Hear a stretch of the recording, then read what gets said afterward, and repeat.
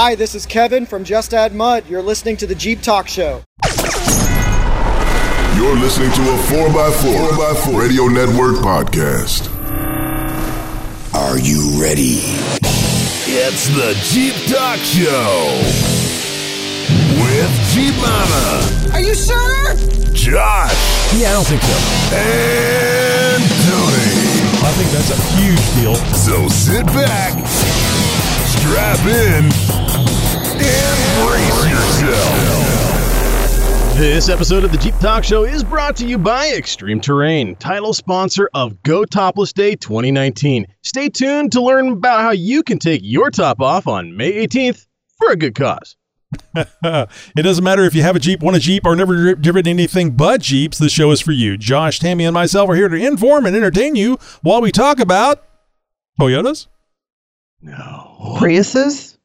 I will cut you both. Jeeps! Hi, I'm Tony, and, well, this space is for rent. Hey, I'm Josh, and with over 2 decades of mobile electronic experience and a lifetime of wrenching, I'm the technician of this trio. Hi, I'm Tammy, aka Jeep Mama, and I have been on the trails at least once a month over the past 5 years, so I guess that makes me the off-roader in this trio. That's all I have to say about that. Yeah, I know. Josh, thankfully we live very far apart. Yes, thankfully. I know. So what's coming up on this episode of the Jeep Talk Show? Tammy, I'm glad you asked. We have the one and only, the loved, the true, the original High Lift Jacks with us. Steve Dowden is going to be chatting with us all about High Lift. It's going to be a good one. This week in Jeep, we're going to give you a chance to win a trip to the Moab Jeep Jamboree. And if you've been wanting to drive a new Jeep Gladiator but thought it would be too expensive, ooh, I've got some news you do not want to miss out on. Wrangler Talk is going to have Tammy talking about her trail guide training that happened last week. Nikki G calls in with something about a Jeep Wave. I'm going to guess it requires more than one finger, Nikki. And there's a lot more coming up, so stick around. Local Jeep news, national Jeep news, and news from around the world. It's This Week in Jeep. And This Week in Jeep is, of course, brought to you by Amazon.com. Spring is in the air, and so is all that damn pollen. Yes. If you drive a dark-colored Jeep, you know how hard it is to keep it looking clean. Not that a clean Jeep is a major concern for most of us off-roaders, but if you need to refresh your detailing supplies, Amazon has everything you need and more. From bug and tar remover to glass cleaner and wheel shine, get it all online and get free shipping and help out the show all in one boot. Just head over to jeeptalkshow.com/contact and click the big Amazon logo you see there. You'll be taken right to Amazon's homepage where anything you purchase over the next 24 hours, we'll have a small percentage donated to help out the show. If you like what we're doing or have gotten any benefit from what we do here, then please consider supporting the show. That's jeeptalkshow.com/contact and look for the big Amazon button. Well, last week, Tammy announced that she won a winch, and just so happened to be from a company that most of us Jeepers know a little something about, Quadratec. She got one of those Q-Series winches. Well, Quadratec is in the news this week. They announced their 2019 Ultimate Fly and Drive Jeep Jamboree giveaway. Moab, Utah. Just a whisper of that name is enough to induce faster heartbeats and goosebumps from Jeep enthusiasts nationwide. The Red Rocks, jaw-dropping scenery, a world-class off-road trail system. Moab, it has it all. And if you've ever wanted to personally experience this iconic destination, now is your chance. Thanks to the Jeep experts at Quadratec in partnership with Jeep Jamboree USA. Quadratec recently announced it has launched the 2019 Ultimate Fly and Drive Jeep Jamboree giveaway, a nationwide sweepstakes offering a 3-night, 2-day trip for two to Moab for the 21st annual Moab Jeep Jamboree happening October 24th through the 26th. Moab is such an incredible place, and it is a location that most Jeep owners have high on their bucket list, said Bear Pratt, Quadratec's Vice President of Marketing. It's truly a once-in-a-lifetime experience, and we are tremendously excited, along with Jeep Jamboree USA, to offer this contest so that one of our passionate customers will be able to cross this beloved spot off their list. Anyone placing an order with Quadratec up to once each week from April 22nd clear through August 15th, 2019 will automatically receive one entry to the Ultimate Fly and Drive Jeep Jamboree giveaway. Additional contest entries can be earned by visiting the Quadratec website, and we'll have that specific link for you, and registering up to once a week through that.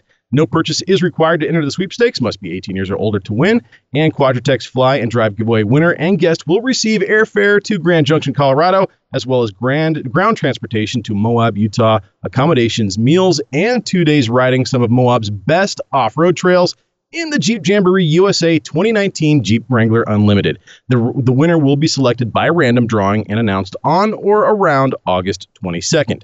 For additional contest information and for complete official rules, check out the link in the show notes for this episode. Now, I'll just make this statement. If Tammy wins this, she's off the show.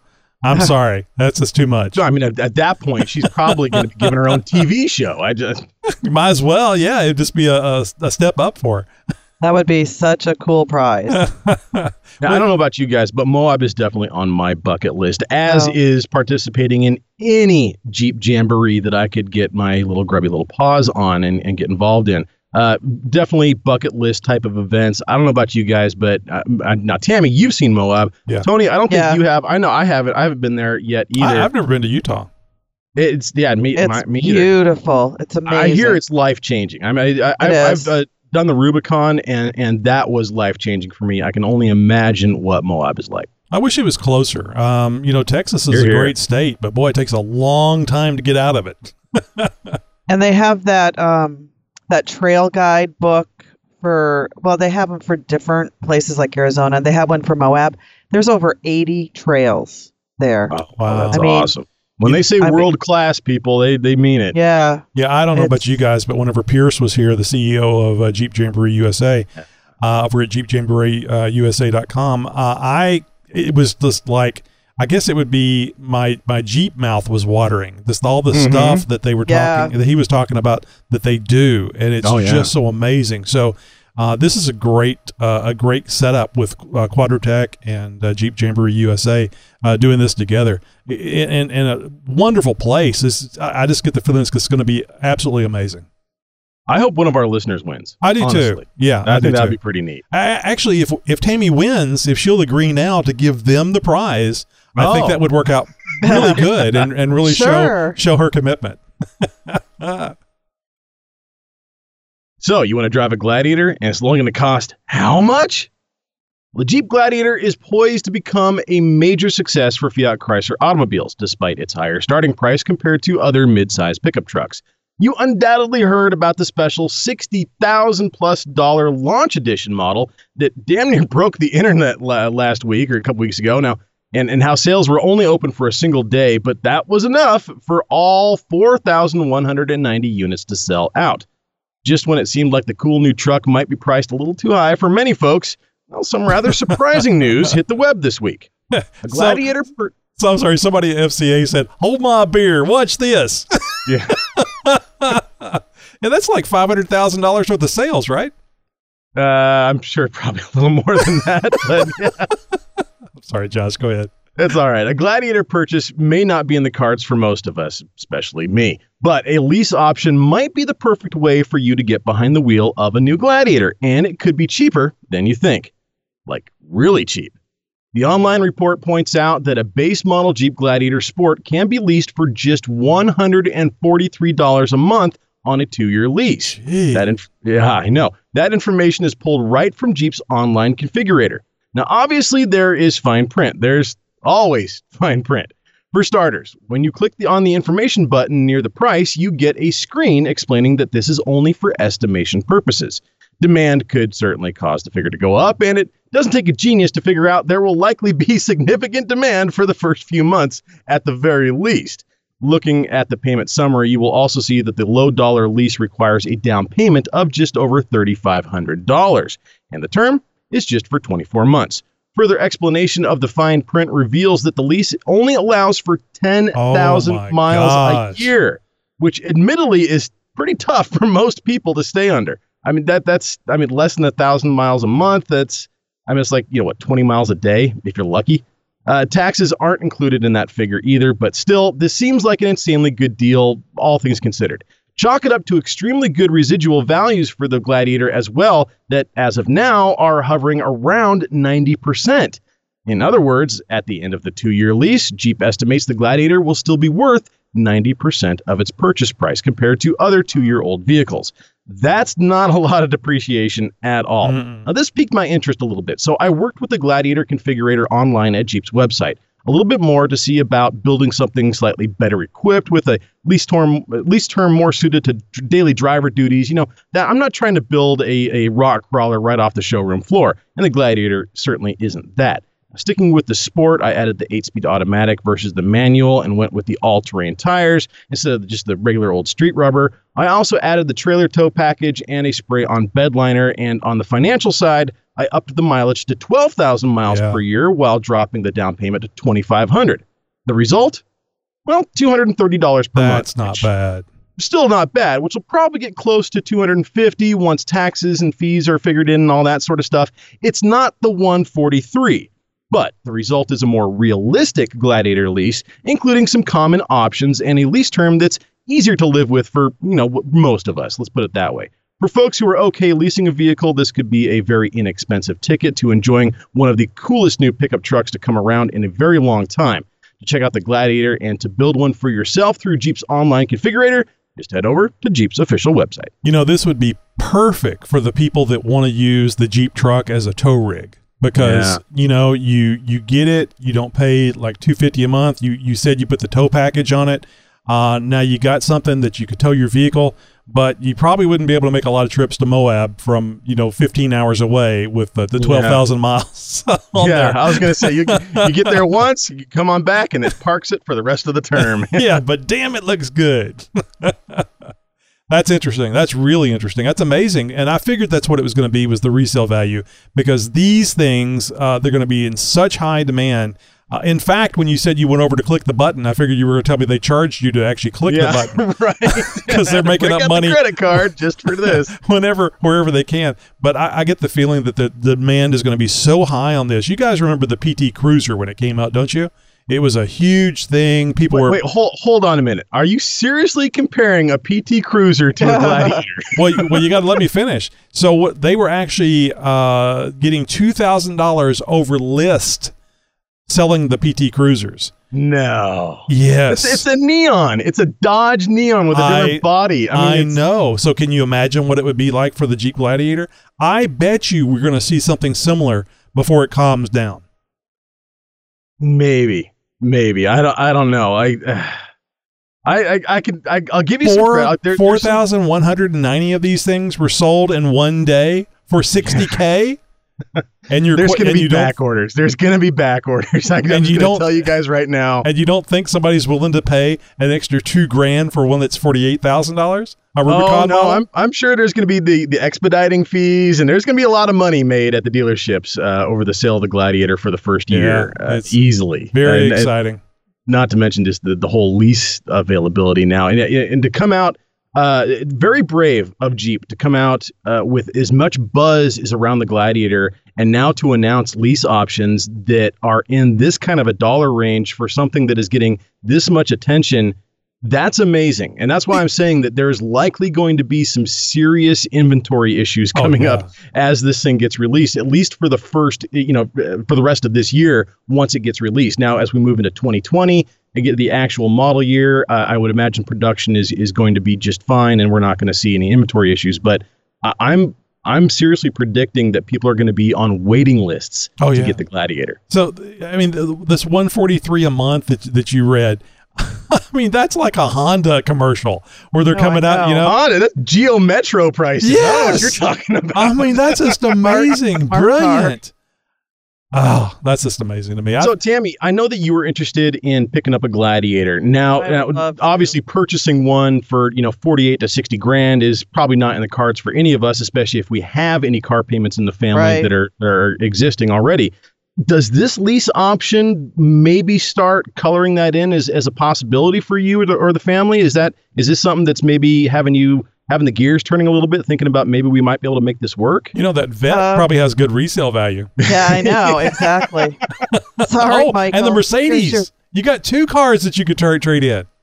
Yeah, Robert says he misses his truck, so. Uh-oh. Yeah. How's he going to feel about not having either vehicle on the weekends when you're towing it Right. Sorry. I'm just at home ordering pizza. You guys got the bikes this weekend. I'm taking all the rigs. Right. Oh, it'd be great if you had a red one, because that red and black, it would mirror the show, the fun we have with red and black. No, I'll get a purple one. I think they do have purple. Well, if you have a news tip or response to any one of our stories, be sure to let us know what you have to say about these or anything by email or by phone. Just head over to jeeptalkshow.com/contact and find out how to reach out. Coming up a little bit later in the show, interview with Steve Dowden from High Lift Jacks. You don't want to miss out. This is a little upsetting. I remember the last time this happened, and well, you guys can't see the video, but I think there's going to be a Speedo involved with Josh that I'm going to have to look at. Coming up in Tech Talk, ordinarily Josh would have some technical advice for us, but on this episode, he's got something a little different. Oh, no. A little different. A little. Never mind. Oh, God. It's not as scary. Tammy was concerned. You can't see Josh. You're listening to a 4x4 Radio Network podcast. You most certainly are, you lucky listener, you. And if you haven't been over to the 4x4 Radio Network or you don't know what it is, you got to go check it out. We've got something there for everybody, for you, for your buddies who don't drive Jeeps, which is okay. It's not their fault, but there's a little something there for everybody. We've got the Center Steer podcast. Trail Chasers is putting out new shows. Dan and the 4x4 podcast, always great content coming out of there. Lots of great off-road shows. It's all for free. We're there too. And it's all at 4x4radionetwork.com. We'll see you there. Also, too, I did not realize this. I knew Cody was putting out a lot more episodes at Trail Chasers. He and his host.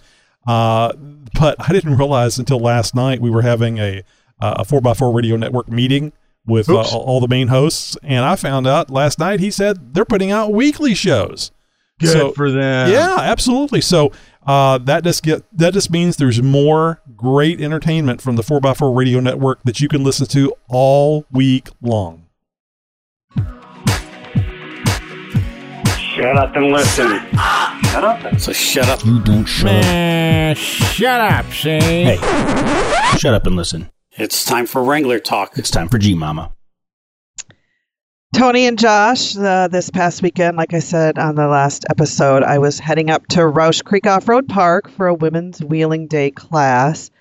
And this was a trail guide training consulting. And Off-Road Consulting, the owner, Kyle, he led the class. And Kyle is the one who I took all my other classes with when I took the 101 driving, the 201, the 301, and some recovery classes. He is I4WDTA certified, and that's the International Four-Wheel Drive Training Association. And he has many decades under his belt of off-roading and a whole list of knowledge. Off-roading is his 7-day-a-week job. Oh, and wow. Poor bastard. Yeah, I know. He is just a wealth of knowledge, and he just knows everything so well. It just like flows off his tongue, and you so much. And each time I learned something new and something different.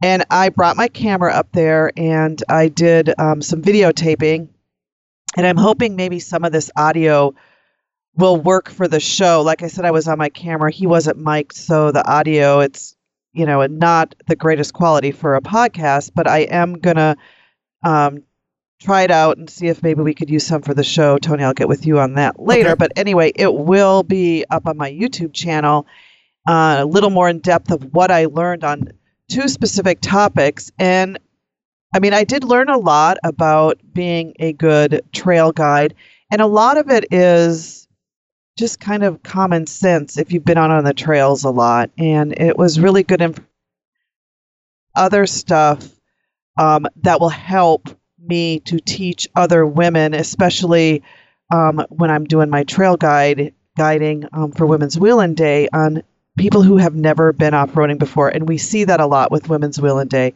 And even, if I do other trail guiding with other Jeepers. But 2 of the topics that I felt were really interesting was his topic on 4-wheel low. And when you're off-roading, he said, because I found this a lot of times when I go off-roading, that some people go back and forth between 2-wheel drive to high to low and back and forth, depending on what part of the trail they're on. And I've never done that. And people have always given me grief for that. And, like I tell my kids and Robert, I told you so. I'm always right.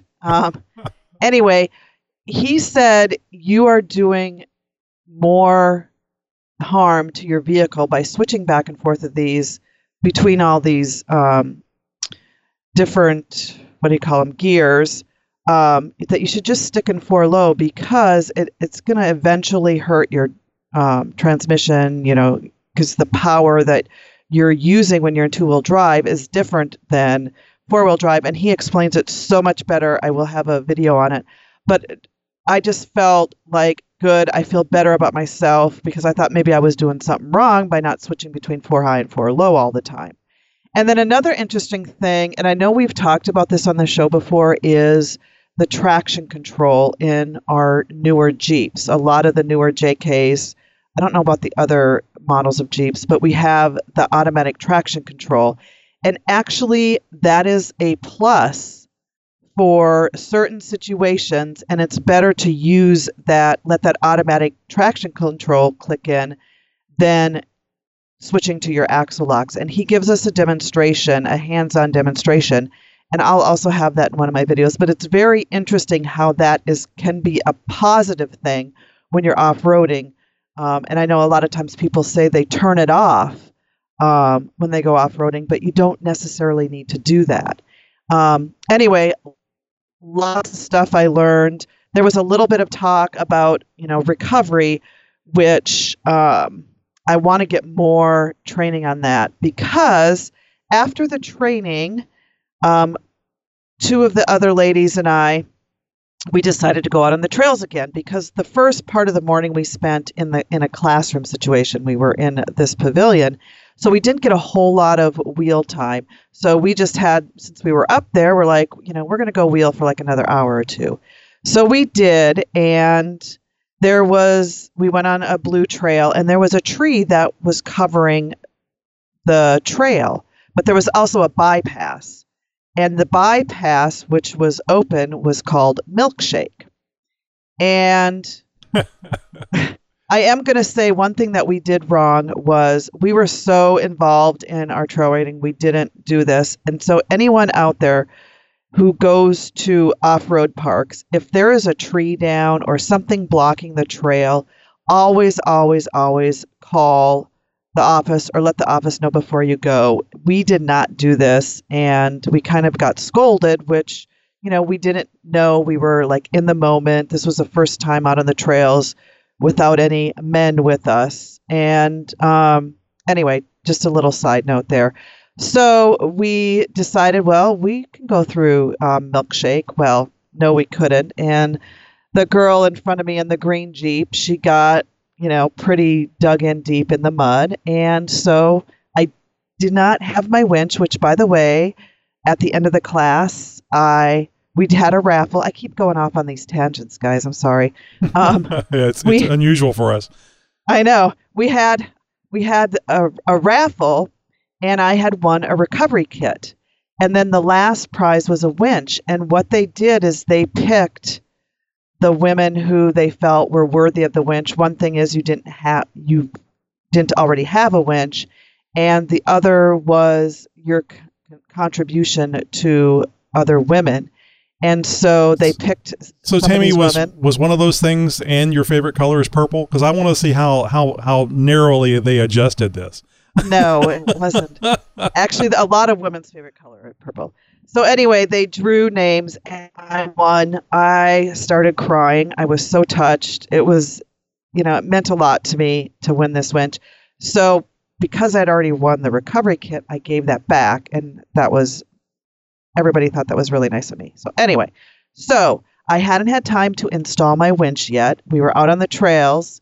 The winch was in my trunk, and she gets stuck. So I bring out my old-fashioned winch, which was my recovery strap. We hooked it up to my vehicle, her vehicle. I had very limited space to pull her out because we were on a rocky trail, and we had just made a right-hand turn. So I was just right at that right-hand turn. I pulled her out. We did a great job. And of course, I had video of it. It's posted on YouTube. And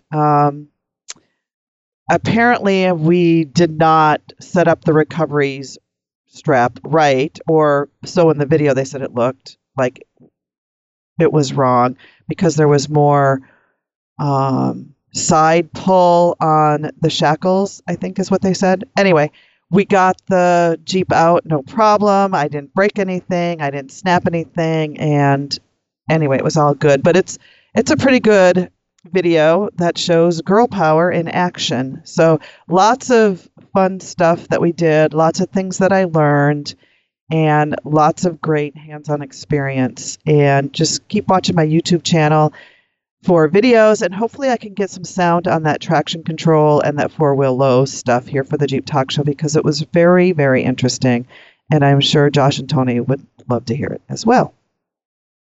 Well, congratulations on winning the winch. I'm glad. I mean, I like giving you a hard time about not having one, but it's just one more tool to have in the off-road arsenal. And would have helped you in that situation you're talking about, because that limited room is perfect situation for a winch. Right. But I'm so awesome, Tony. I did it anyway. We always have to figure out a way. You can't leave somebody stuck.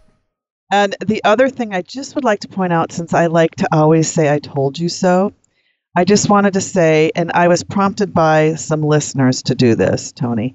I told you I would never have to buy a winch. Oh, you did, and you actually said that you would win one several times. Yes, I was trying to win one. Anyway, I was very excited, and it'll be on my Jeep hopefully in time for UARI. Oh, I'm sure it will. In fact, I can't believe you don't have it at least bolted on now, and don't have the just have it sitting there, waiting to be. So it looks right. Well, somebody got that D-ring. They're going to want a winch to go with it. And by the way, on my way up, thanks for reminding me. On my way up to Roush Creek, yes, I'm behind this pickup truck with one D-ring. And it's my D-ring. I know he was the one who stole it. I know it. Did you follow him for 50 miles and then... Yeah. And I was taking pictures, and then I checked my camera, and it was like, when you try to take pictures of a ghost that you've seen and there's nothing there in the camera. Well, I was trying to take pictures, and every single picture was blurry and you couldn't see anything. So you left the medication at home is what you're saying. Right, probably. Hey, coming up later in the show, we're going to hear some more from Nikki G. All right, folks, we have run out of stickers. I still have some left. Oh, good. So we just need you guys to listen in our future episodes for notification when more stickers are available. So, don't send us any more SASEs. If you got one in the mail, we'll hold on to it and get it out as soon as we have some stickers available. I just dawned on me when I went to the Lone Star Jeep Invasion, I may have some stickers in the backpack that I took. So there may be a few. So if you've got something in progress already, if you already sent in something, I might be able to fulfill those. We'll not have enough for any ambassador levels, but certainly have a few left for, like 2 stickers for requests. So anyway, don't forget to keep posting those pictures on social media, and remember, use the hashtag Jeep Talk Show when you do. Hey, Tony, this is Pat from Michigan. I wanted to say gobble, gobble, death wobble. That one's for you. Thanks a lot. Love the show. And Pat was our winner number 2 for the, Summit gift card, the $25 gift card. So, Pat, congratulations. And we'll be getting that information over to, actually, we'll be contacting you to get your information here and send that over to our guest last week so they can send you that gift card. Hey, Tammy, I love your show. It's great. Love listening to your interviews and everything. Really have a great time. Listen to it almost, it's the second, third time, I think. Love to listen to it anyways. Love to win one of them gift cards from Summit. Death wobble. Death wobble. That's the key word right there. Thanks, Tammy. Oh, you're so glad you listened to my show. So, unfortunately, we will not be able to, even though you were caller number 7, we will not be able to provide the Summit card for you. But Tammy will buy you one from her show. No, all fun and games here. It's you are the 7th caller, and thank you very much for listening to the show, no matter whose show it is. You got tech questions? Boy, do I ever. We have answers. Oh, that's good, because It's Tech Talk with Jeep Talk. Yahoo! Last week, I ended Tech Talk by telling you we'd start getting into what specific off-road terms mean when it comes to angles of your Jeep. Not like the angle of your windshield or stuff like that. Things like departure angle, approach angle, breakover, that sort of stuff. Terminology that is important to know and which having an understanding of will help you become a better wheeler. However, I'm going to put the tech stuff on hold for a week in lieu of a good rant. Every so often, I'm given reason to climb up on my soapbox and give you a piece of my mind, whether you like it or not. Now, if you've listened to the show for any length of time, especially going back several years, you know that I'm a strong proponent for being a good steward to the land I wheel on. I support the groups and causes that have a mission statement in line with keeping public lands open and making sure us Jeepers have a place to play. Yes, I'm from Oregon, land of the Birkenstock-wearing, tree-hugging, Prius-driving granola chuggers, but I'm no Greenpeace-loving eco-nut. Far from it, in fact. But I do believe in protecting the land we have access to and making sure that I'm doing my part to ensure that I'm not doing anything that could jeopardize the quality of the land I play on or my access to it. Unfortunately, there are also individuals out there who don't believe that this is a worthy cause or any cause they should pay any attention to whatsoever, and in fact make decisions every day that make it harder and harder for new parks to open and for new trail systems to be built. Maybe you're one of them and you don't even know it. Maybe you just aren't aware of these kinds of people or what they do, even though the chances are pretty high that you've been on the trail at the same time as some of these folks. Okay, so who am I talking about here? I'm talking about the kind of people who drive a rock or a stick through their oil pan because they were too heavy on the skinny pedal and not listening to their spotter, then decides to wheel the rest of the day, just stopping at each trailhead to top off the oil, all while leaving their black oily mark right down the middle of every access road and trail. Or the guy who knows that he's got a substantial oil leak or fluid leak but hits the trail anyways, leaving a dribble everywhere he goes and a spot everywhere he stops. Look, nobody's perfect. I know this. And we all can put off repairs or get into trouble on the trail and end up with some carnage that spills some vehicle fluids. Kicking some dirt over the wet spot isn't the right way to deal with these situations, nor is just trying to drive the rig out of there and hope that you can make it. One of the things that makes off-roading so much of an adventure is being prepared for the unexpected and being able to deal with the situation properly and help yourself or others get out of said sticky situation. Whether that's something as simple as giving directions or spotting a stranger, or something more involved like helping out a fellow Jeeper with a trail repair because you have the knowledge, the tools, or the jack to do it. It's being prepared for the unexpected and being able to come out on the other side for having gone through it stronger. Now, if you've never encountered the stress, worry, uncertainty, and joy of successfully performing a trail repair, then you may not fully understand what I'm talking about. But being prepared is what makes wheeling so much more enjoyable. Having the proper recovery equipment gives you peace of mind. Or having a spare U-joint or axle shaft, knowing that you can make it out of there should the worst happen. And it's that mindset, preparing for the worst, which makes all the difference in the world. If the guy with a steady oil leak would have just taken a day to swap out a gasket instead of going wheeling, he and the land he was about to taint is going to be better off for it. If the guy who wheeled a little too hard and split his oil pan open would have just had a spill kit in the rig, well, maybe he wouldn't have had a giant toxic fluid spill all over and down the trail. So what is a spill kit, you may ask? Well, it's not exactly something you hear of or see every day. It is just a little something that can be purchased online or at any off-road shop, or can even be made right at home with everyday materials. Now, when I was president of the Northwest chapter of the North American XJ Association, or NAXJA, I made a ton of these to hand out at the big 10-year anniversary event. It didn't cost much, and it was a huge success. Oil absorption mats, super cheap and available all over. I mean, heck, you can even get a 100-count box of these things on Amazon for like $30. A couple rubber gloves available at any dollar store or parts store, some kitty litter, and I mean, come on, that stuff is about as cheap as it gets. All this and a few cleanup rags and a large garbage bag, and all fits into a 1-gallon Ziploc storage bag and gives you everything you need to clean up a fluid spill on or off the trail. A few years back when I was wheeling pretty hard in some big rocks, it was wet and I didn't have a spotter. My line wasn't perfect, and I slid down pretty hard to one side and had to pull some magic out of my butt to keep from flopping. In doing so, I took out my transfer case, split it wide open, and drained all the fluid out of it onto the ground. Now, there's not a whole lot that you can do with a Jeep at that point, so I focused on cleaning up the spill first and foremost. I didn't want to be that guy who decided he would try and drive the broken and leaking rig down the trail anyways to get to a more recoverable spot while spewing ATF all over the place. So I got into the back of the Jeep, pulled out my spill kit. Having this on hand allowed me to soak up 90% of the fluid on the ground and rocks, and with the kitty litter, gloves, and the shovel from my roof rack, I was able to sop up the rest and remove the tainted soil, leaving the ground in better shape than it was previously with a bunch of my rig's lifeblood all over the place.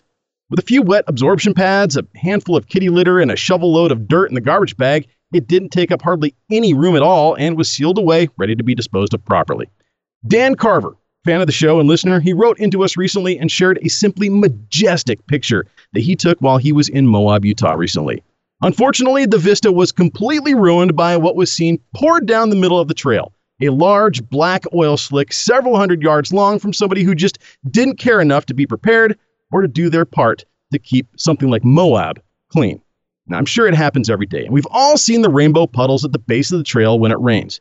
It doesn't mean that you can't be doing your part to be a little bit more prepared for when you hit the trails. Nobody's perfect, we know this, and I don't expect many people will take this too kindly, and I'm likely going to be labeled as one of those eco-nuts. I don't care. But when your favorite trail system gets shut down by the EPA or you start complaining about how there's no places to wheel, well, just think of this rant, and maybe you'll understand why. If you'd like to learn more about making your own spill kit, just write into the show, and I'll get you all the info you need. Don't worry, we'll get back to the tech advice next week. In the meantime, think about outfitting your rig with a spill kit and spread the word in your local off-road community about how important and easy it is to be just a little bit more prepared. So I don't think we're talking out of school here or anything, whatever the hell that means. But we are actually sent an email from a listener that basically brought this to our attention of something going on at Moab that was a hell of a mess that somebody had left. Yeah, it really was. And I mean, I can't help but thank the listener for doing that. And it prompted me to ask questions of Tammy and Josh about what do you do when things like this happen? And then Josh goes on to explain to me about the cleanup kits. And I'm thinking to myself, you need a damn motorhome, a four-wheel drive motorhome to follow you around with all the stuff that you need when you go off road. Yeah.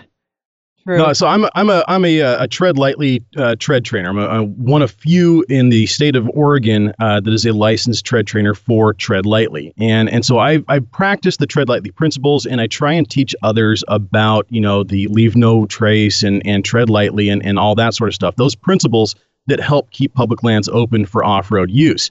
And it's stuff like this, the picture that a friend of the show and listener Dan Carver sent in that just grates against that and goes against every single teaching in the Tread Lightly principles. And so when he sent that over to us and Tony brought it up to my attention and we really talked back and forth about it quite in length, I decided, okay, this is something that we have to talk about on the show and bring to attention to people. A lot of people just don't understand that you could be out there by yourself, which isn't a good idea unto itself, and not understand that your vehicle is leaking oil until you get back to the staging area and your oil light is on. Now, obviously, things like that can happen and you don't understand what just happened and you just, emptied 6 quarts of oil all over Moab. That's not something that any of us want to be a part of, but we can do our best to try and prevent it from happening when we do know about it.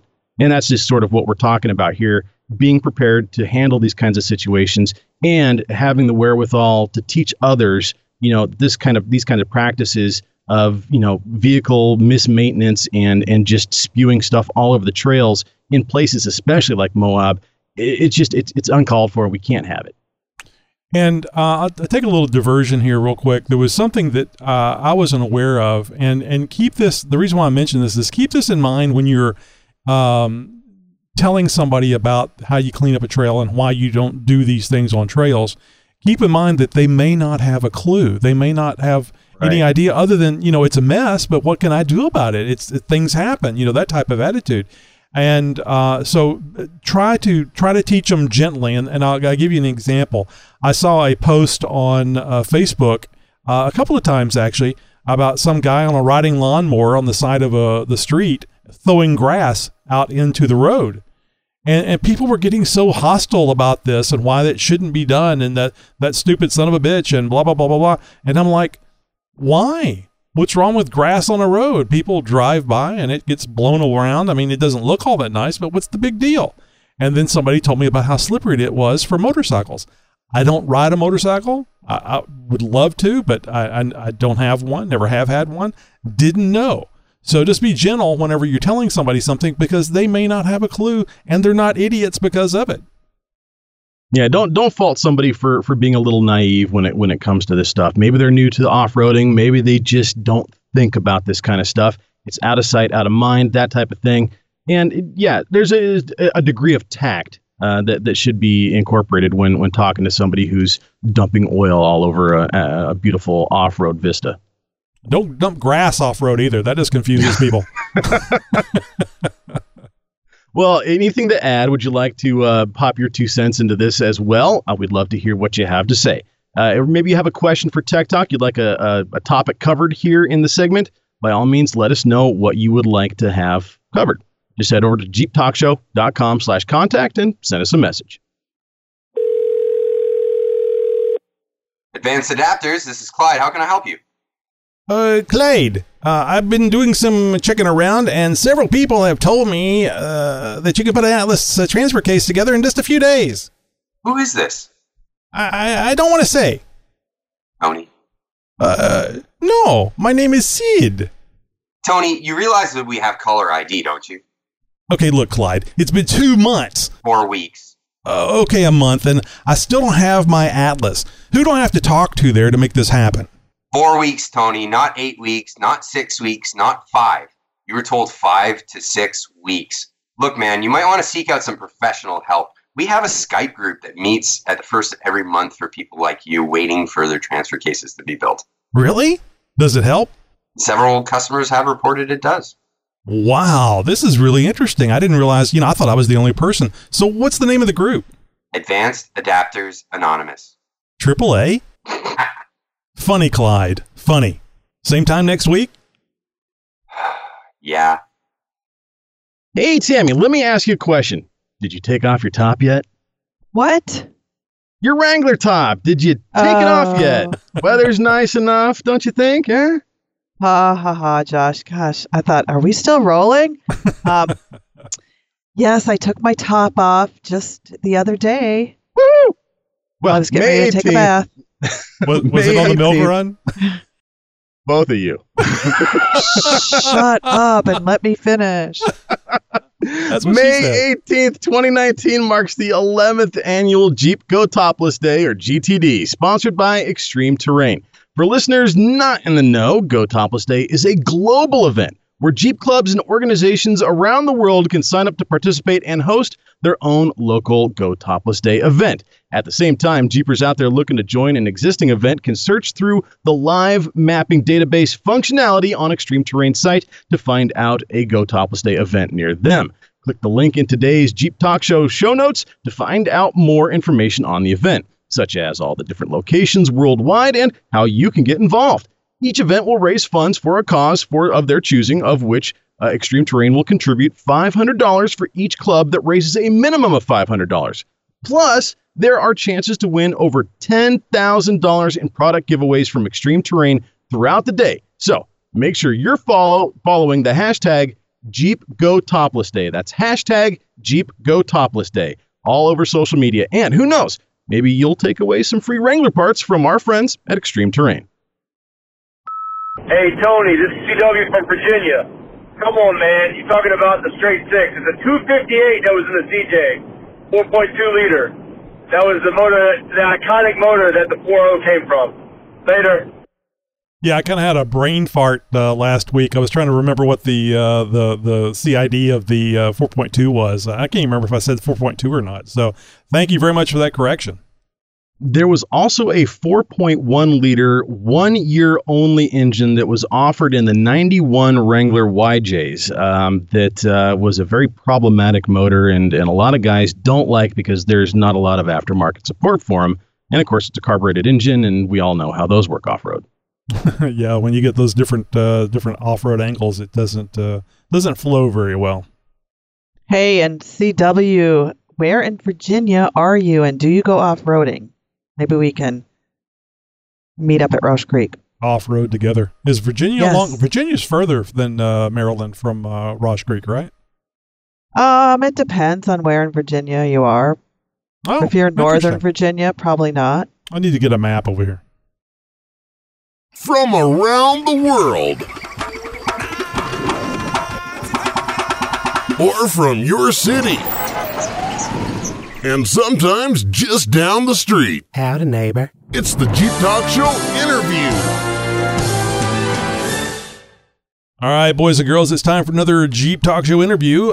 Steve is here from High-Lift. He's been with High-Lift Jack Company for 18 years and is responsible for all aspects of the company's worldwide sales and marketing. He's very passionate about his family, his friends, and off-road community.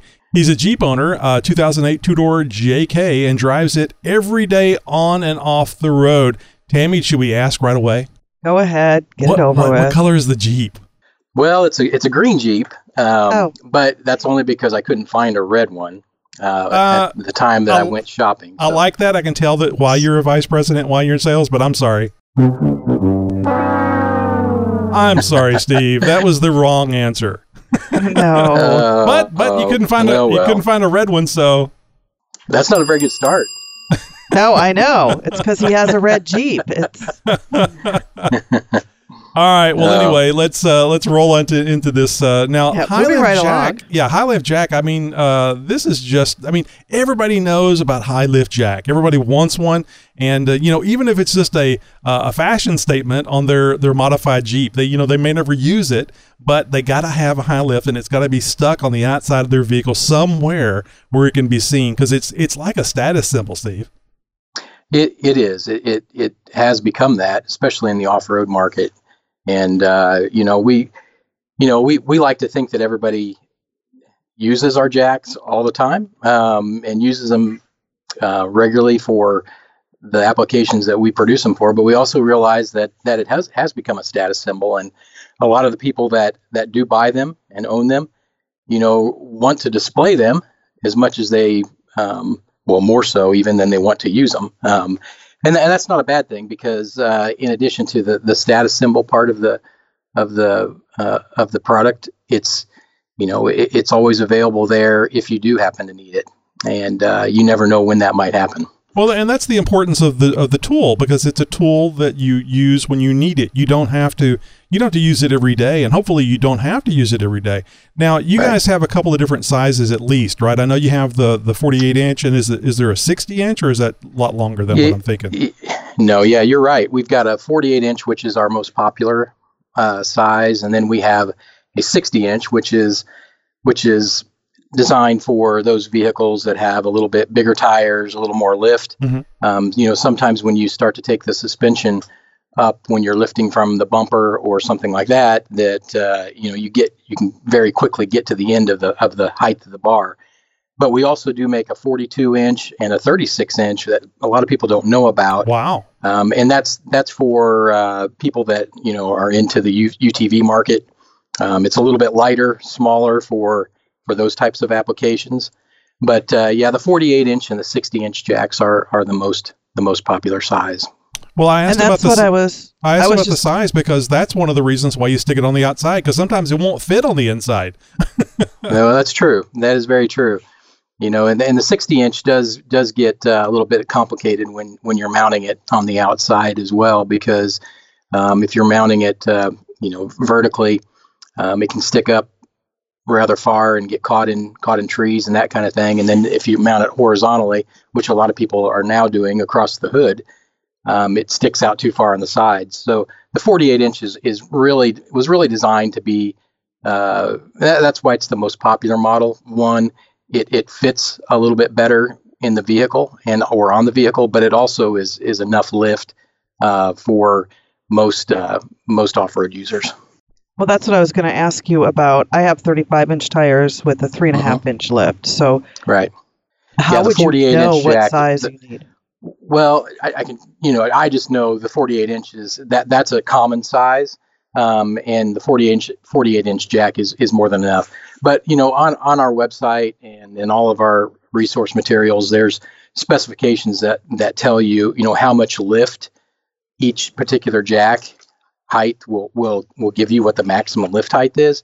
So from that, you need to kind of calculate, where am I going to be lifting from on this vehicle, whether it's the bumper, that's the most common place. But then you figure, okay, how much height do I need to get the jack up to the bumper? And then how much am I going to need to take the suspension out to actually get the vehicle off the ground? So all those specifications are on our website. But again, the 48-inch jack is usually enough for most vehicle applications. I've heard this ugly rumor, and maybe you can confirm this or perhaps deny it, but people actually use high lift jacks on things other than Jeeps. They certainly do. In fact, the high lift jack was actually, when it was invented, and it was actually invented in 1905. Oh my goodness. Yeah, and to give a little bit more detail to that, it was invented by the great-great-grandfather of the current owner of the company. Oh, wow. So we're in our 5th generation of ownership by the same family. And so that's one thing that's very unique to the company. But back when it was invented, it was really primarily invented to be a agricultural tool. It was built for tractors and farms, for all different types of applications that you might have on a farm, pulling fence posts, again, like doing maintenance on equipment and that kind of thing. But the off-road market kind of found its way to this product much later, like in the 60s and 70s. People in the off-road market started really picking this up as a valuable tool, and now that's become the biggest market for high lift jacks is in the off-road market, and that covers not only the off-road but the overlanding and off-highway applications and military applications as well. But you may be referring to the more recent market efforts that we've put in, and that's to the fire and rescue market. So firefighters have been using the high lift jack for a number of years as kind of an alternative jaws of life. And so where you have the jaws of life equipment that are all hydraulic, spreaders and that kind of thing, you can actually use the high lift jack to do a lot of those same maneuvers without the expense of the hydraulic tools or having power.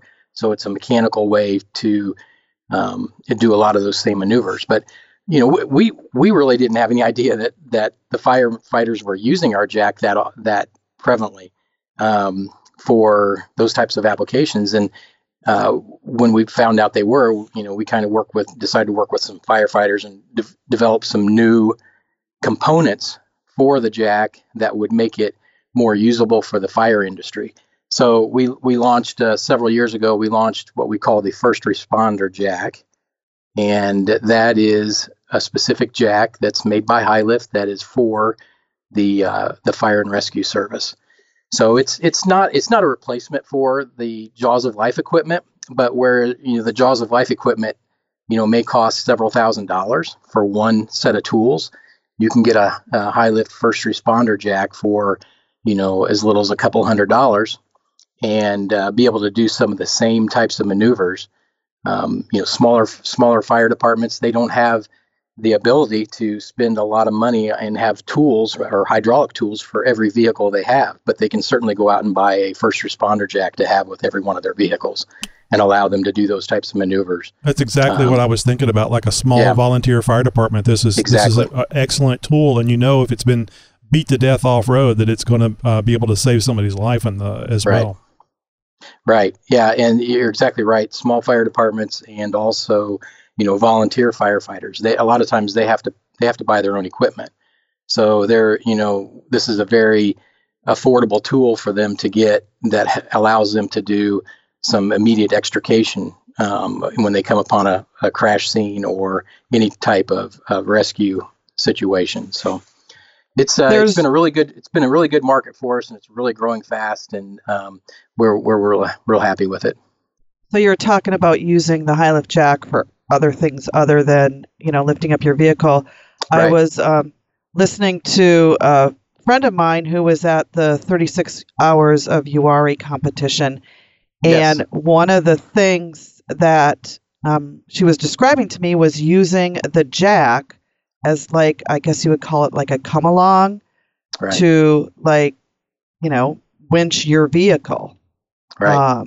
And I found that really interesting that you could, it's like an old fashioned, hand powered winch. Exactly.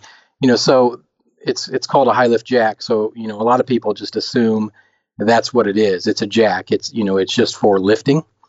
But, it was really developed and designed to be like a multi-purpose mechanical recovery tool. And so not only does it lift, it can be used for winching. It can be used for clamping. It can be used for spreading. It can, a lot of people in the off-road market even use it to break the bead on a tire.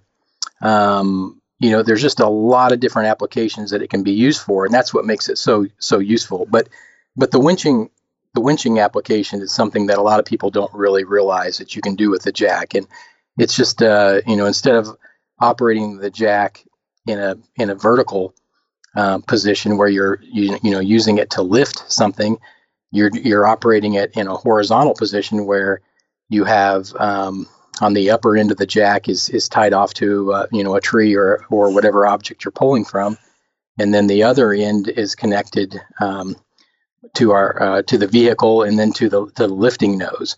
So when you go to operate the handle, just like you would in the vertical position, it pulls the load horizontally along the length of the rail.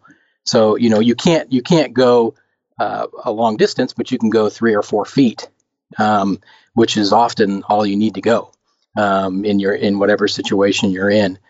But so it's, and a lot of people say, well, I've already got a winch, on my vehicle. Why would I ever need to do that? But I've been in many situations where I've needed to go sideways a little bit, or even backwards.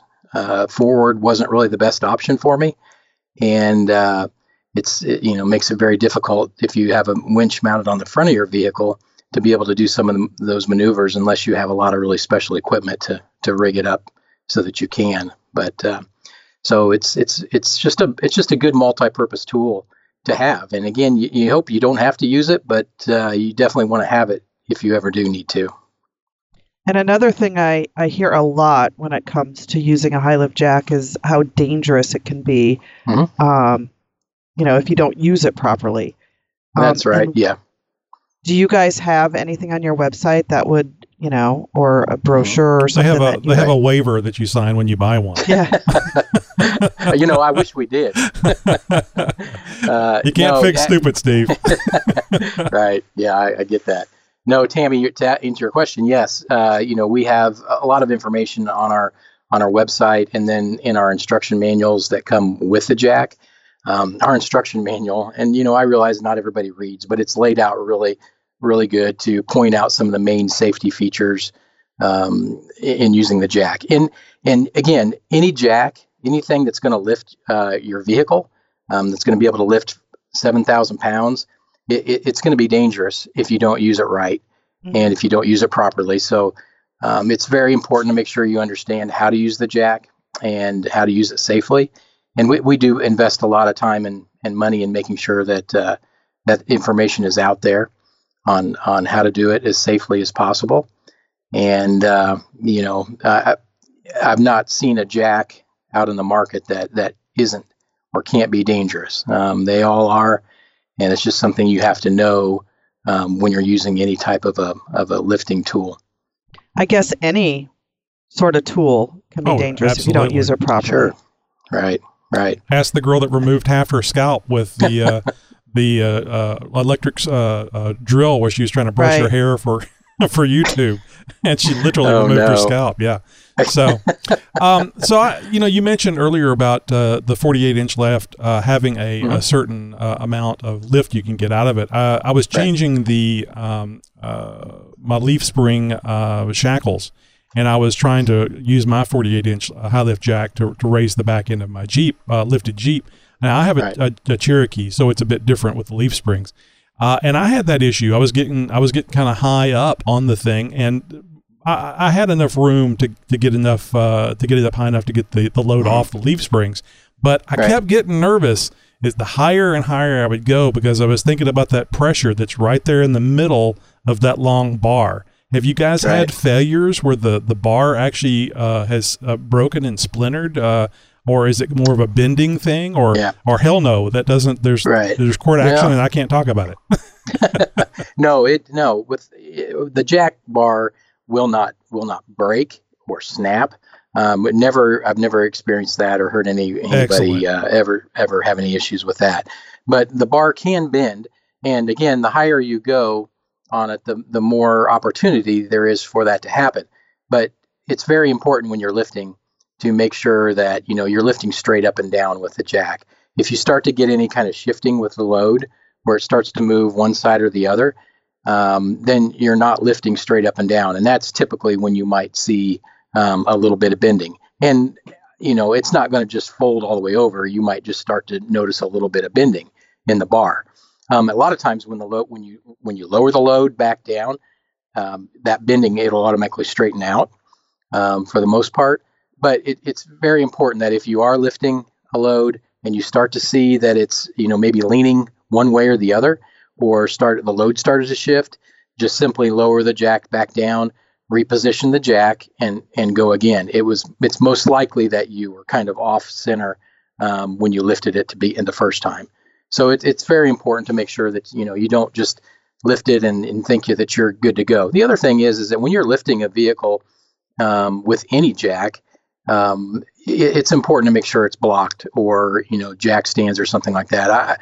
I certainly, all of our materials recommend that you use some sort of a jack stand if you're actually doing maintenance on the vehicle. Oh, absolutely.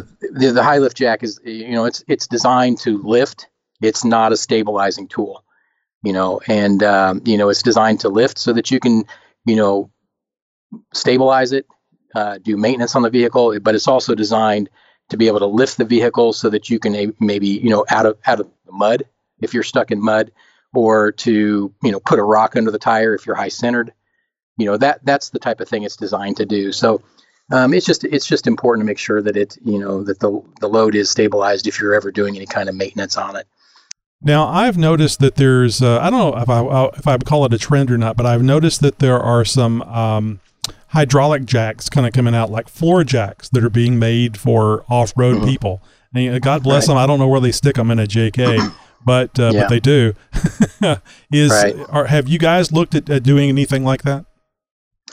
Well, we've been experimenting with a hydraulic version of the high lift jack, and we're not really ready to say too much about that because we're still in the early engineering stages on that. But any jack that we come up with, the products that we make are for more extreme off-road type applications. The floor style jacks that you see that are being promoted in the off-road industry, they're great if you're on a flat surface. They work great for those types of things, or on dirt or pavement or whatever it may be. But if you're out in the mud or dirt or in water, you can't do that kind of thing with those types of floor jacks. They're just not usable for those types of applications. So anything that we come out with is going to be more specific to the style of jack that we make now with the high lift. So we're looking at offering a version of the high lift jack that will be hydraulic, and don't really know exactly when that's going to be. But like I said, we're kind of in the early engineering stages on that product. But we're excited about that being a possibility down the road. Well, that's great. I'm sure our listeners are happy to hear a little tidbit of information of stuff that's coming up. Right. Now, I have I don't know if I can say this. No, this you is can't. A bad word. Don't ruin our reputation here, Tammy. I have a Smittybilt jack that it was actually gifted to me. So what is the difference between that and your jack? Right. Well, we're careful about how we handle those types of things, especially the Smittybilt jack. It's owned by by Four Wheel Parts, who happens to be one of our customers. So, we have to be careful. We have to be careful about that. But it's like this. I mean, the high lift jacks that we make are the original jacks. We've been making them since 1905 here in the same facility here in Bloomfield, Indiana. Wow, that's amazing. So you're talking about over 110 years of engineering, manufacturing, testing experience with the high lift jacks. We test every one of our jacks twice before they leave our factory. We test them to our rated load capacity, which is 4,660 pounds. And then we also test them to the maximum load capacity, which is 7,000 pounds. And then we do an actual manual test on a light load up and down with the jack as a final test before we put them on the pallets to ship out to our customers. So, the jacks are, they're thoroughly tested, every single one of them, to make sure they operate like they should before we ship them out. We offer a full line of accessories for our jacks that just make the jacks more usable. And if you get on our website, you'll be able to see all the different types of accessories that we have. But these accessories that we've designed and developed, most of them only work with our high lift brand jack. So, you might buy a Smittybilt jack or another, knockoff brand jack, and they don't have accessories available for them, and a lot of our accessories will not work with them. So I just recommend that your listeners keep that in mind. But I'd say the biggest thing is that outside of the fact that our products are made here in the U.S. with a lot of workmanship experience, is that I don't know if you guys are familiar with the International Four-Wheel Drive Trainers Association. Yep. But they're a real quality organization, and it is what it is, what it says it is. They're four-wheel drive trainers that are certified to teach and train how to do a lot of recovery maneuvers with a vehicle, and our jacks are the only jacks that are actually certified and recommended by the International Four-Wheel Drive Trainers Association. And wow. that's not a small achievement, really, because it's not something that we pay them to do, or that they get any money from that. That's something that they take on their own to go out and find products that they really trust, and that the products that they think are the best products, and they endorse those and recommend those as recommended product.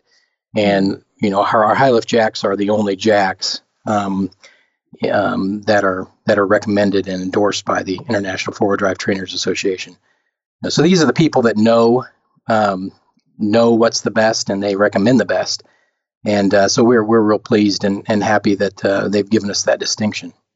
So, Steve, let me just get this out of the way real quick, because I was going to ask you about the different colors the high lift come in, because we all know, as off-roaders, the color of the high lift jack is the most important part of it.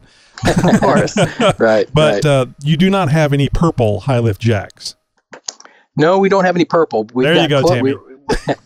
We're close. We've got like a blue. I saw that red, one. white, and blue one. That's our Patriot Edition jack. Oh, and, that's neat.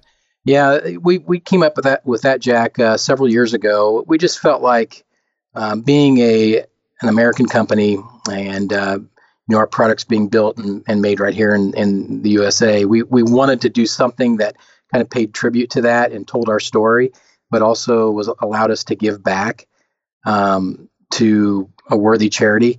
So every one of the Patriot Edition jacks that we sell, we give a portion of those proceeds to the Hope for the Warriors organization. Excellent. Which is a real quality organization as well. And, they, the money goes to help support veterans that have come back that are either wounded.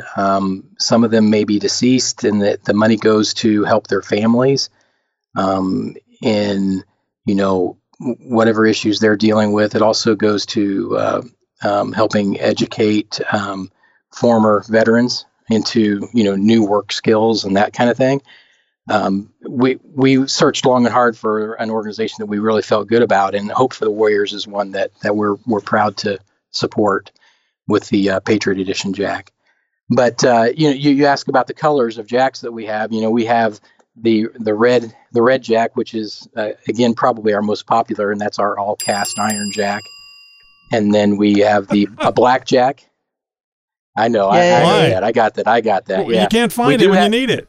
We do have a black jack with a, and then we have the blue one, and we've got a gray one, which is our extreme jack. Those are the main colors that we utilize. And of course, the first responder jack is yellow and red and black. So it's probably our, you can definitely find that one. Oh yeah, that one sticks out in the crowd, right? But yeah, we've also considered doing some things. We realized that there's a lot of people that, they want to buy the jack based on what color is best for their vehicle. And there's nothing wrong with that. And there's nothing wrong with that. I just find it funny. Let's get this match my Jeep just right. So well, we've got a mixed group here. We've got the real hardcore off-road people here that just don't see any sense in that. Right. But then we've got some of the realists here that realize that we want to be all things to all people with our product line, and there are people that are buying it for that purpose, and so we're looking at doing some things where we are going to be offering more color options down the road. That's great. So it makes sense. So yeah. Look for those things down the road as well. So let me give you. Now, what if you can't be patient and wait for those down the road? Then you spray it yourself. Right, and you decide to spray paint it yourself. Is that? I know a lot of people that do it. The only thing okay. only thing I would recommend is that if you do spray paint the jack, just be careful around the pins and springs, because those are working parts that pop in and out of the bar as it's climbing. Right. And if you spray paint those, you're going to maybe cause some issues there. But there's a lot of people that will disassemble the jack, and they'll either have it powder coated or they'll just spray paint the parts to the colors that they want and reassemble the jack. It's not really that hard to put together, to be honest. But so there's a lot of people that do that. And if you also just watch online from time to time, we do some special edition jacks with a lot of our customers. So Meyer Distributing is one of our bigger distributors. They've come to us in the past and said, hey, we'd like to do a breast cancer awareness jack. And so we did a black jack for them that had a pink handle. And so they bought, a bulk order of those or two, and offered those online through a lot of their different dealers. So you'll see those types of things come up from time to time. But there's a lot of people that paint their jack. Now, Steve, I can see that High Lift over at high-lift.com is open to some ideas, and I had $1 million idea for you. Now, our listeners have heard this one before because it's that good. So I'm thinking, and this is one of the limited times I'd recommend a black High Lift jack, but the guys that like putting these things on the hood of their Jeeps. Right. So black High Lift jack, 48 inches, good. What you guys need to come out with is an accessory belt, like as in a belt feed. So when the women think that it's an assault rifle on the Jeep, they can confirm it by having the belt feed of all the ammo. Maybe some Nerf bullets you could put in there. No. There you go. Yeah, not a good idea, Tony. Yeah, we'll go to different events, and we'll be set up or driving. For instance, we were in Moab last week. We don't brag. Yeah, well, I know. I'm sorry, but we were driving, parked downtown in Moab, and just walking around, and came out to our Jeep, and there was a couple of people up there that were asking other people what this was mounted on the hood of the Jeep, and referring to the jack. But we have had different situations where people have thought that it was some sort of an assault rifle. It's kind of funny, but yeah. So you get all kinds of things. A lot of people don't realize what the product is for if they're not, in the market. But it's amazing to see how many of them are on vehicles.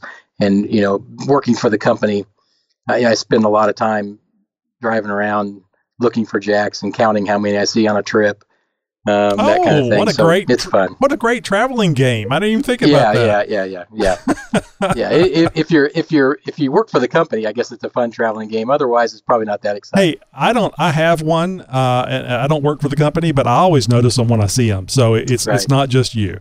So good. You know how the kids love the social media. Is there a way that I mentioned the High-Lift website, which is the most important one you need to know? high-lift.com is where you go. Like you guys don't already know, but anyway, that's where you go to see all the fun stuff that they've got. How else can they find you guys? Well, on Facebook and Instagram, we're at High-Lift Jacks, and it's High-Lift with no hyphen. So it's just HILIFT And if you go to either one of those on Facebook or Instagram, you'll find us there and all our fun, exciting pictures and information on new products that we've got coming out or any different events that we're going to be at throughout the year. We try to keep a pretty active social media campaign. So we try to post some interesting stuff on there, and I think most of our followers think we do. So. Oh yeah, you definitely have, because I've been watching you guys from the Jeep Talk Show Instagram account in Moab, and oh my God, just some beautiful scenery, and that High-Lift jack really sticks out there just wonderfully. Right. Well, thank you. I appreciate that. And yeah, it was a good time this year. It was perfect weather, so it was easy to get some really good photography. It's just a good opportunity out there to not only network with other manufacturers that we work with, but also our customers, distributors, but also retail customers out there, and gives us a good opportunity to get some new products in front of them, get some feedback, and just enjoy time wheeling with people that we work with in our company day in, day out, and then also other people in the industry. So it's got a lot of benefit to it, and the weather just happened to be perfect this year for it. So. I mean, from the pictures, it looked great. Yeah. Now, Steve, I don't want to forget this part, because we kind of teased this last week that there might be a giveaway from High-Lift with your interview this week. Is that going to come true? Are we going to actually do a giveaway? I think we can do that. Excellent. We can definitely do that. So tell us what it is. It's a nice High-Lift sticker, I'm thinking. well, it comes with one. Excellent. It comes with a High-Lift sticker, but what we're doing is we're giving away one of the 48-inch High-Lift Extreme jacks, and this is the Extreme jack that is built for the more extreme, serious off-road consumer. So it's perfect for your crowd, and I think it's about $120. $130 value. So thank you very much. You heard it there, folks. Our pleasure. Now, what we do is we have the folks call into our voicemail line, and it depends on what number they are, if they win or not. And that's one of the things we have them do. So if you wouldn't mind, let's pick a number between 1 and 10. And that will be the number caller that they have to be. All right. Well, let's go with number 2. So now we also like to get them to buy in a little bit, pay a little something for this opportunity, and we'd like to get them them to say a phrase. Is there a specific phrase you'd like for them to say when they call in? Yeah, let's go with High-Lift, the original power tool. All right, guys. Yeah, you heard it right there. So now you can win a 48-inch High-Lift Extreme jack, $130 value. But simply being caller number 2 to our voicemail line, just go to jeeptalkshow.com/contact to get that information. And don't forget, now this phrase has to be exact. High-Lift, the original power tool. You must be 18 years of age or older. The giveaway is available to shipping addresses in the continental United States unless otherwise stated. You may only call in once per giveaway unless otherwise stated. Calling in twice means you will be disqualified. If a phrase or word is required, you must say this correctly and completely for your call to be considered valid. Do not call back in to correct if you've messed up. You will be disqualified. Giveaway items come from the individual or company that is providing it directly to you. The Jeep Talk Show is not involved, with the exception of providing them with the winner information and address.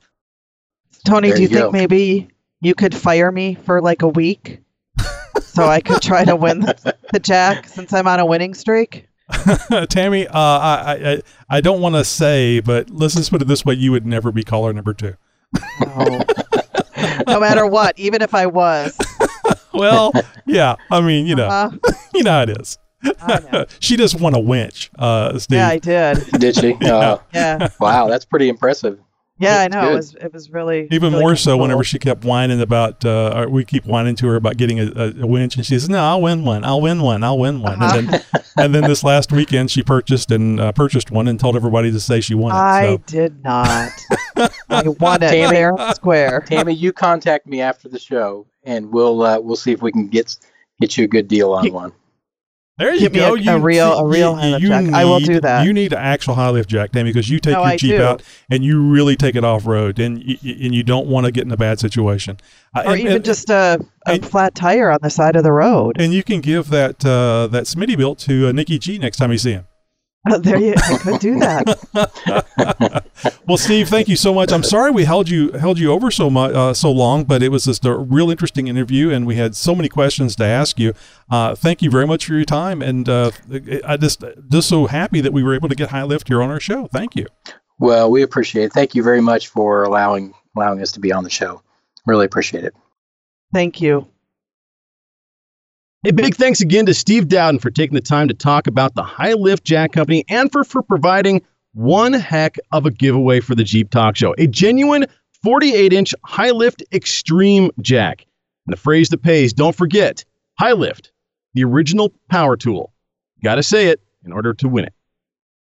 Yeah, it was a really enjoyable interview, and we went long on it, but it's hard not to go long when you're getting so much great information. Well, and talking with a representative from a global company who has such a reputation like High Lift does around the planet. I mean, man, from Australia to the Great White North, I don't think there's anybody that doesn't know about High Lift Jacks who's an off-road enthusiast. Yeah, and I had no idea. 1905, same place, built them for the same place in the USA since 1905. I didn't know they were in the same place since 1905, but I know they've been around forever. I mean, referred to as the original farm jack before there were four-wheel drive vehicles. So, I mean, there you go. Hey, do you have an idea for a guest? Maybe you yourself work in the off-road industry, or maybe you just know somebody who does. Maybe you would like to be a guest on the Jeep Talk Show to tell your own Jeep story. Well, just go to jeeptalkshow.com/contact right now and share your idea for our next great guest. Everybody has a story to tell, and we'd like to hear yours. Mm-hmm.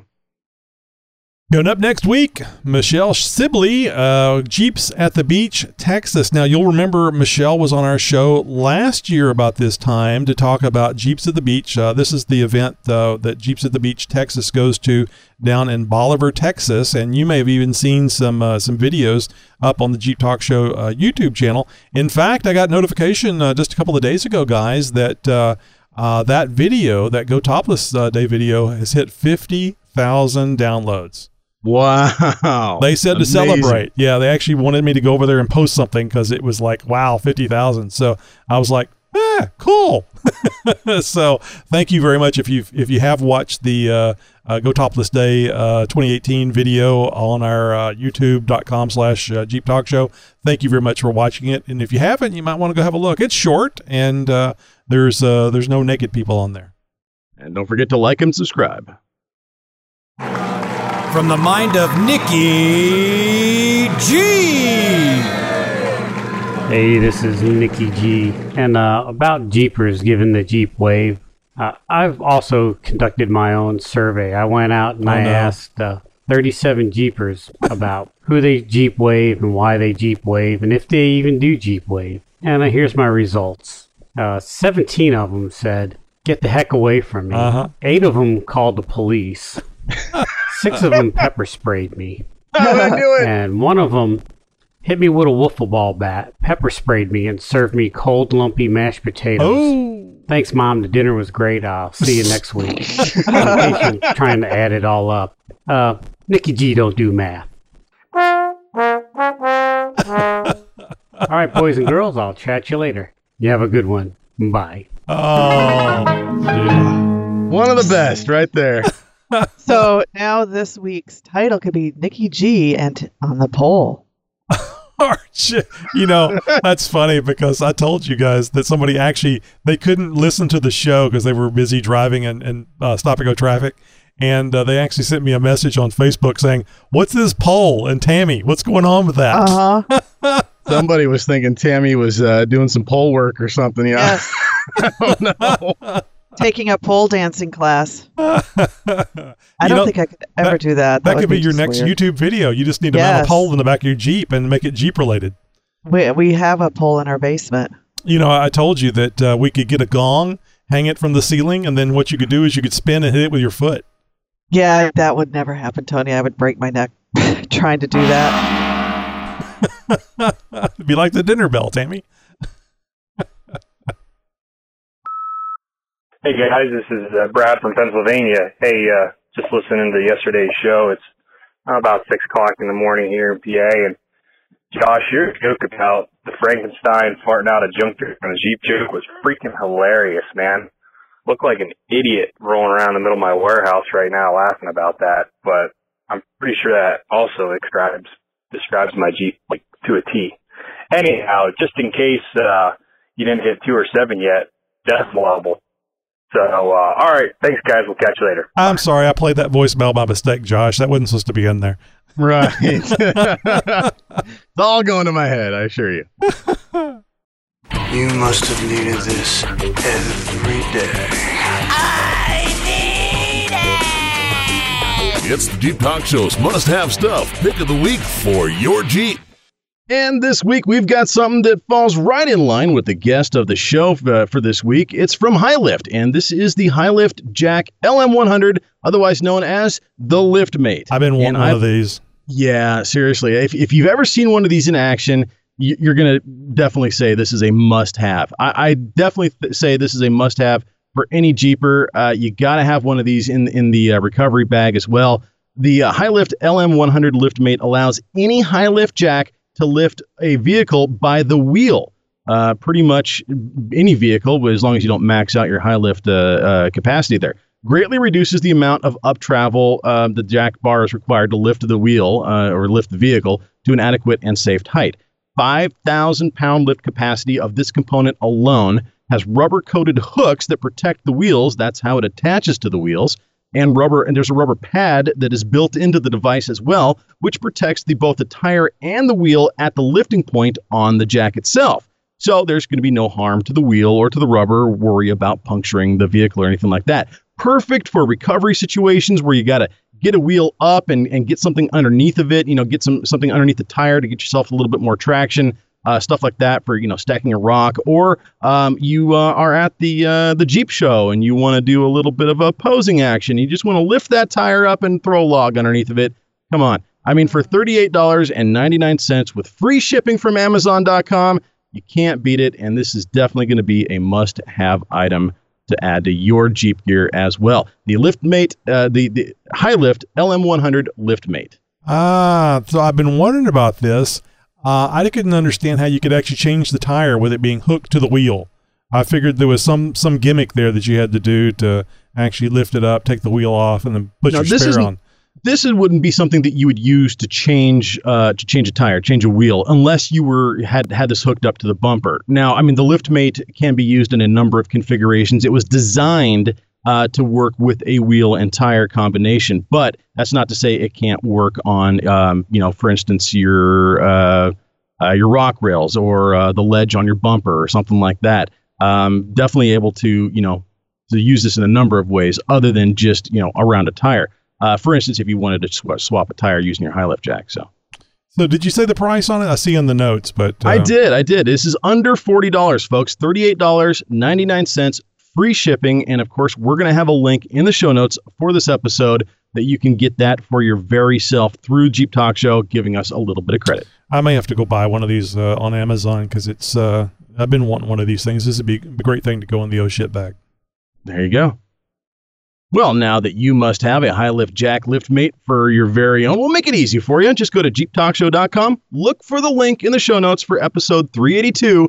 Just click on that. You're all hooked up. Hey guys, it's the FM Jeeper. Giving you guys another call.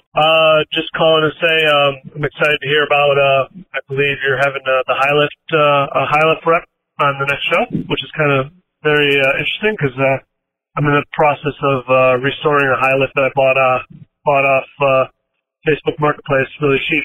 So it's going to be kind of cool to tie that in. So my son Logan wanted to say something. Death Wobble. All right, thanks, guys. Have a good week. I hope to hear from you soon. Hi, Logan. Thanks for listening. Sound like Logan had some more to say. Didn't want that phone taken away. He was wanting to call back in for the high lift giveaway. Hey, real quick, I wanted to touch on something that FM Jeeper there said in his voicemail, talking about restoring a high lift jack. Now, for those out there who maybe balk a little bit at the prices of a brand new 48-inch high lift jack, they can get expensive from retailers and stuff. Online, the shipping might be a little heavy. It's a heavy item and stuff like that. You find a true high lift jack on Craigslist. High Lift sells complete rebuild kits to where you can rebuild every single last component in that mechanism, including the mechanism itself, even going so far as to replace the bar or the base. You can literally buy and replace each and every single part on that High Lift jack, no matter how old it is, through High Lift's website. They've got every part there. It's very easy to find, very easy to navigate. And if you have a high lift jack, it's not working properly, or maybe you want to buy one used and you're worried about it working properly, they sell rebuild kits very cheap, very effective, and very easy to install. And the Jeep Talk Show urges you to make sure it's a high lift jack and not another brand. Has to be high lift. Yeah, because certainly if you're going to be using the high lift rebuild kit too. So you're talking about the high lift jacks being expensive, and I was just curious because I think I paid around $80 for mine. They're currently $87.99 on Amazon, and it's free shipping.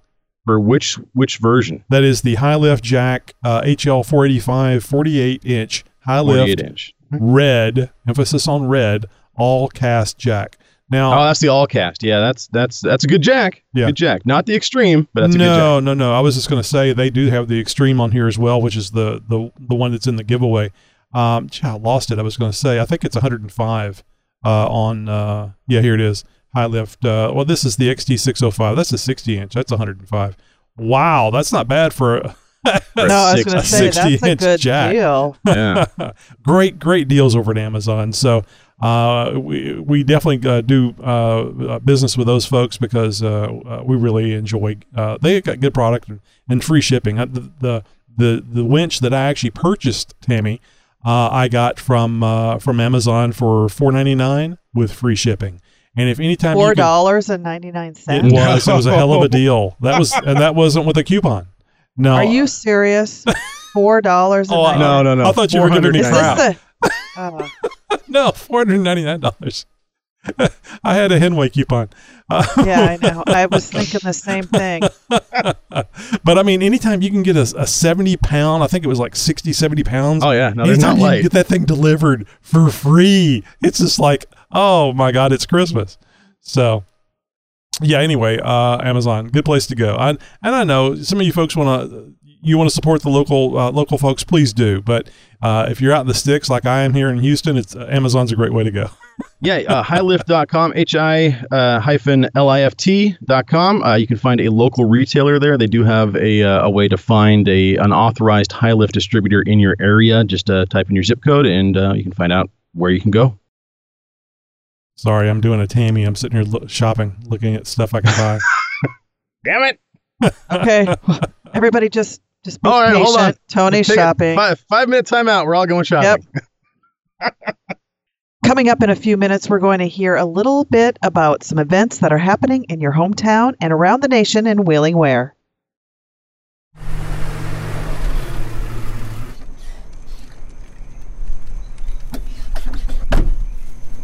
Oh, look at all these trees that I could hug. I'm trying really hard not to comment because we have show notes and I can see about what you're getting ready to talk about, and I got all excited. But I'll wait. I'm not going to say anything. So there's an event that I participate in just about every year, and it's through Solve. It's a nonprofit group that goes around and cleans up environments, beaches and areas like that. Well, Solve does a cleanup here in the Tillamook State Forest every year during Earth Day weekend. And I usually participate in this. I didn't get a chance to get out this year. Had just way too much stuff going on locally for me to take an entire day and get out there. Just wasn't able to make it happen. Missed out on it this year. I'm sorry to report that.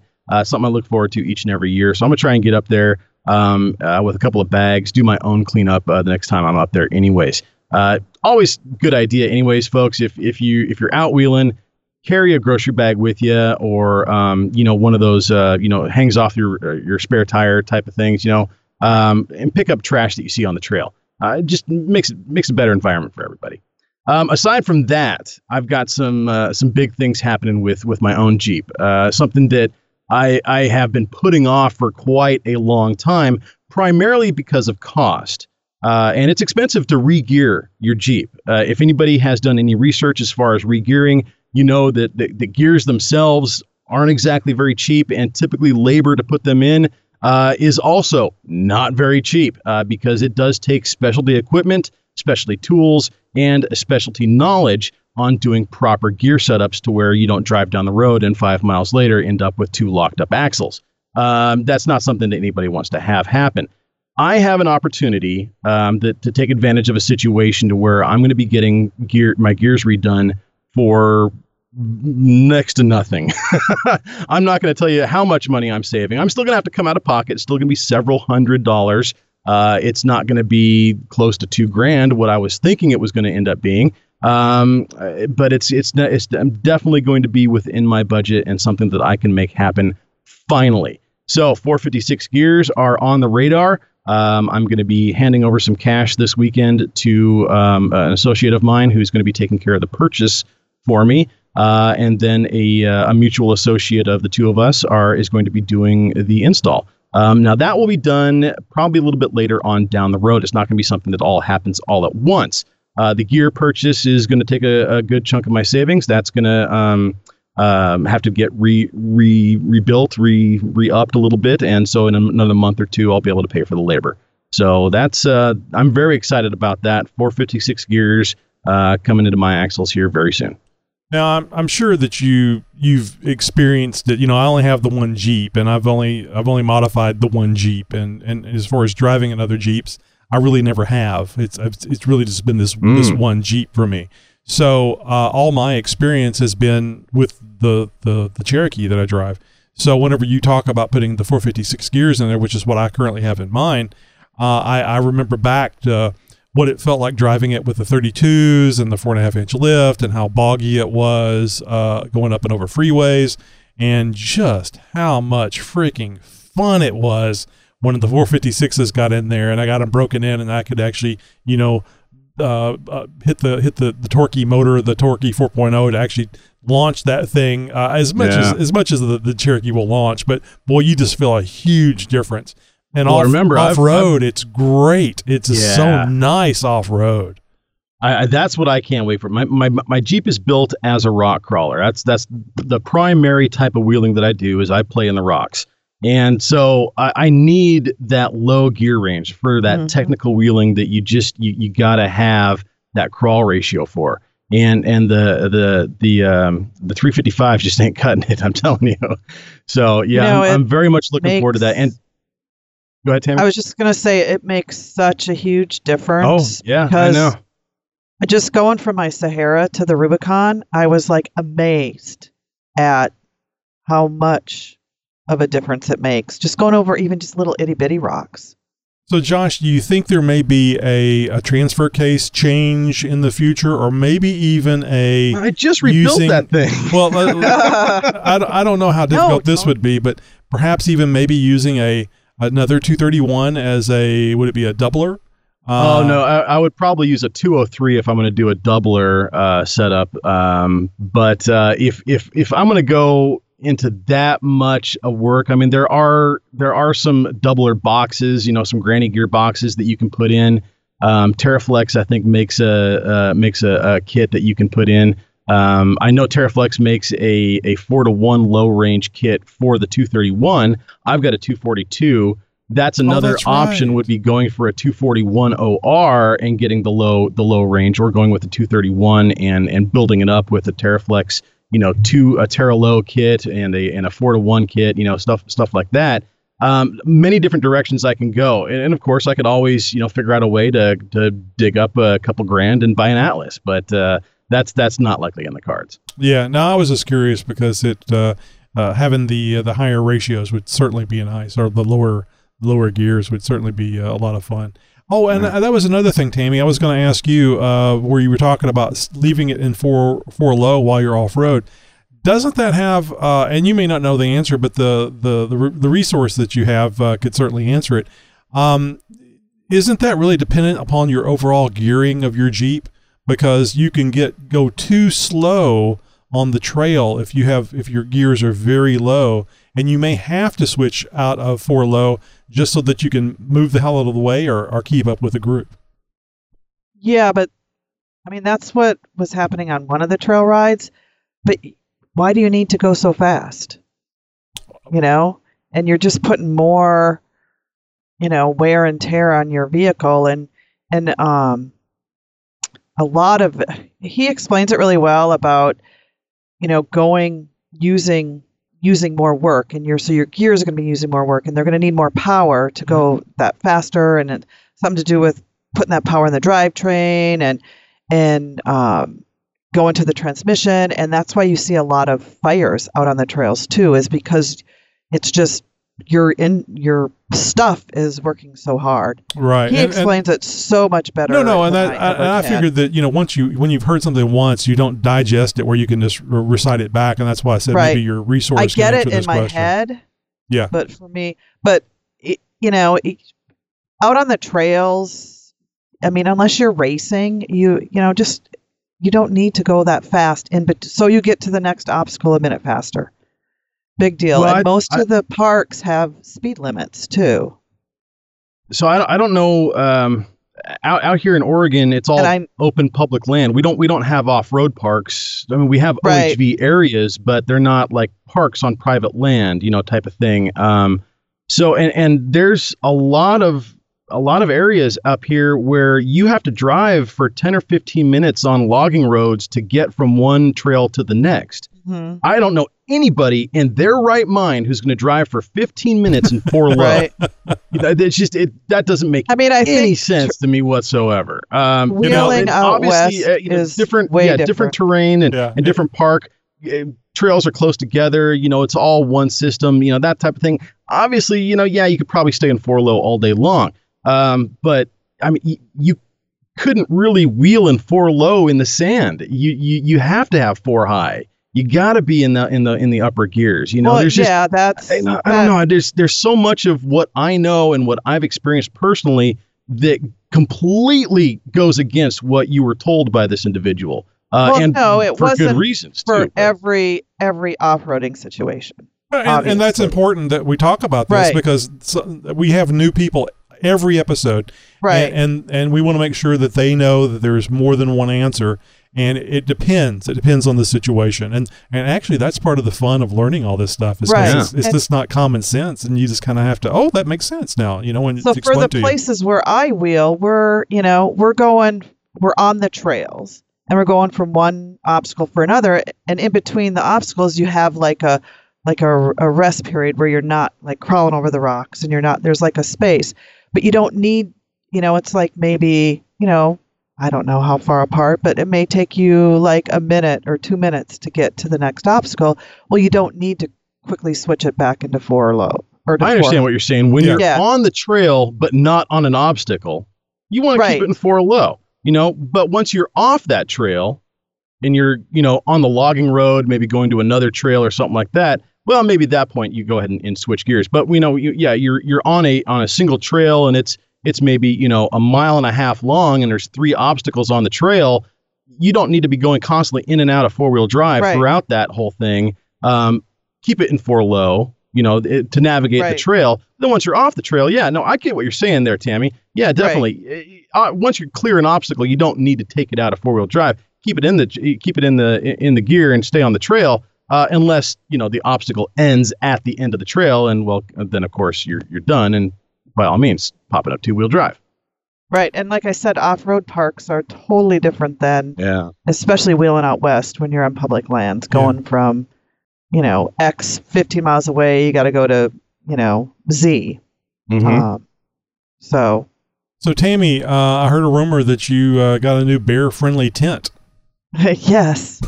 Bear-friendly tent? What is it? It's got looks like a Twinkie. And yeah. It's electrically charged zippers and. Yep. Oh, that's for later.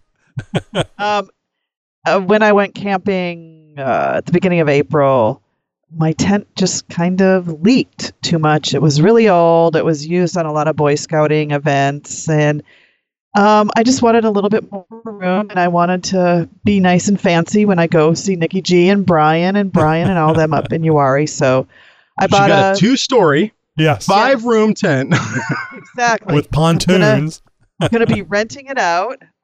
No, I just I wanted my own tent. That other tent wasn't really mine. Sure. And so it's just like a step up from the tent I had. It's a Coleman. It's green. It's not red. It's not black. So just getting ready for Uwharrie in 2 weeks. I'm very excited. Have you set it up yet? Yes, I set it up last weekend, and everything's there, and I can set it up all by myself. That's what's really great. Very good. I know you're not planning on buying one anytime soon. You have other expenses, but have you considered getting a rooftop tent? I have, and I've seen them, but I know a lot of people ride with them on all the time. You wouldn't be able to get in the garage. I forgot about that. Yeah, I was going to say, you definitely can't park it in the garage then after that. And I like to, on a spur of a moment, hey, I want to take my top down. And so I don't know. I really want to buy, which is it's more money than my Jeep. I want to buy the Airstream Nest. Coolest trailer ever. I'm pretty sure I could haul it with my Jeep that I have now. Mm-hmm. The Airstream, it's going to come with a pretty price tag. Or something similar to that. I would love. One of those little teardrops would be really cool. Right, exactly. Or even a military trailer with a mount for the rooftop tent. Now I see those a lot out here. Are those M100 trailers or whatever they're M1 trailers? I see a lot of those out here. There's actually a company called Jumping Jack or something like that. Out in the town that I live in, and that's all they do is they build their own version of the military trailer set up for off-road use, including off-road hitches and provisions for roof rack tents and stuff like that on the trailer itself. So really, really cool stuff. They've got multiple sizes and everything. They always have a neat display set up by the road that I travel. See, that's the best of both worlds because you can drive your Jeep without having. You have the clearance on the roof. You don't have to worry about the weight being up high, and but you still have the ability just to hook on and take it off with you, and you got a place to stay just right there where you are. The only downside I can think to that is that if you need to go get some milk, who's watching the trailer and the tent? Yeah, right. I mean, Tammy, funny thing here, real quick. Looking up a picture of the Airstream Nest. First picture I found hooked up to a Jeep Cherokee. Oh, there you go. Yeah, I wish I had the room for a trailer. If a new trailer, or if a new Cherokee could tow it, I'm pretty sure that your Wrangler could tow it. The 2014 on Cherokees. I got you. Yeah.